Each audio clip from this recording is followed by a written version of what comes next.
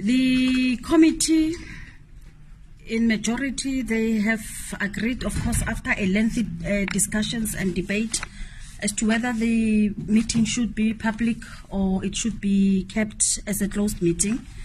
But ultimately, they have agreed that the report first be given to the family, and the executive authorities were given 7 working days to make sure that they deal with all the logistics and present the report before the family. Then after, we are going to reschedule a meeting, which is then going to be an open meeting to public.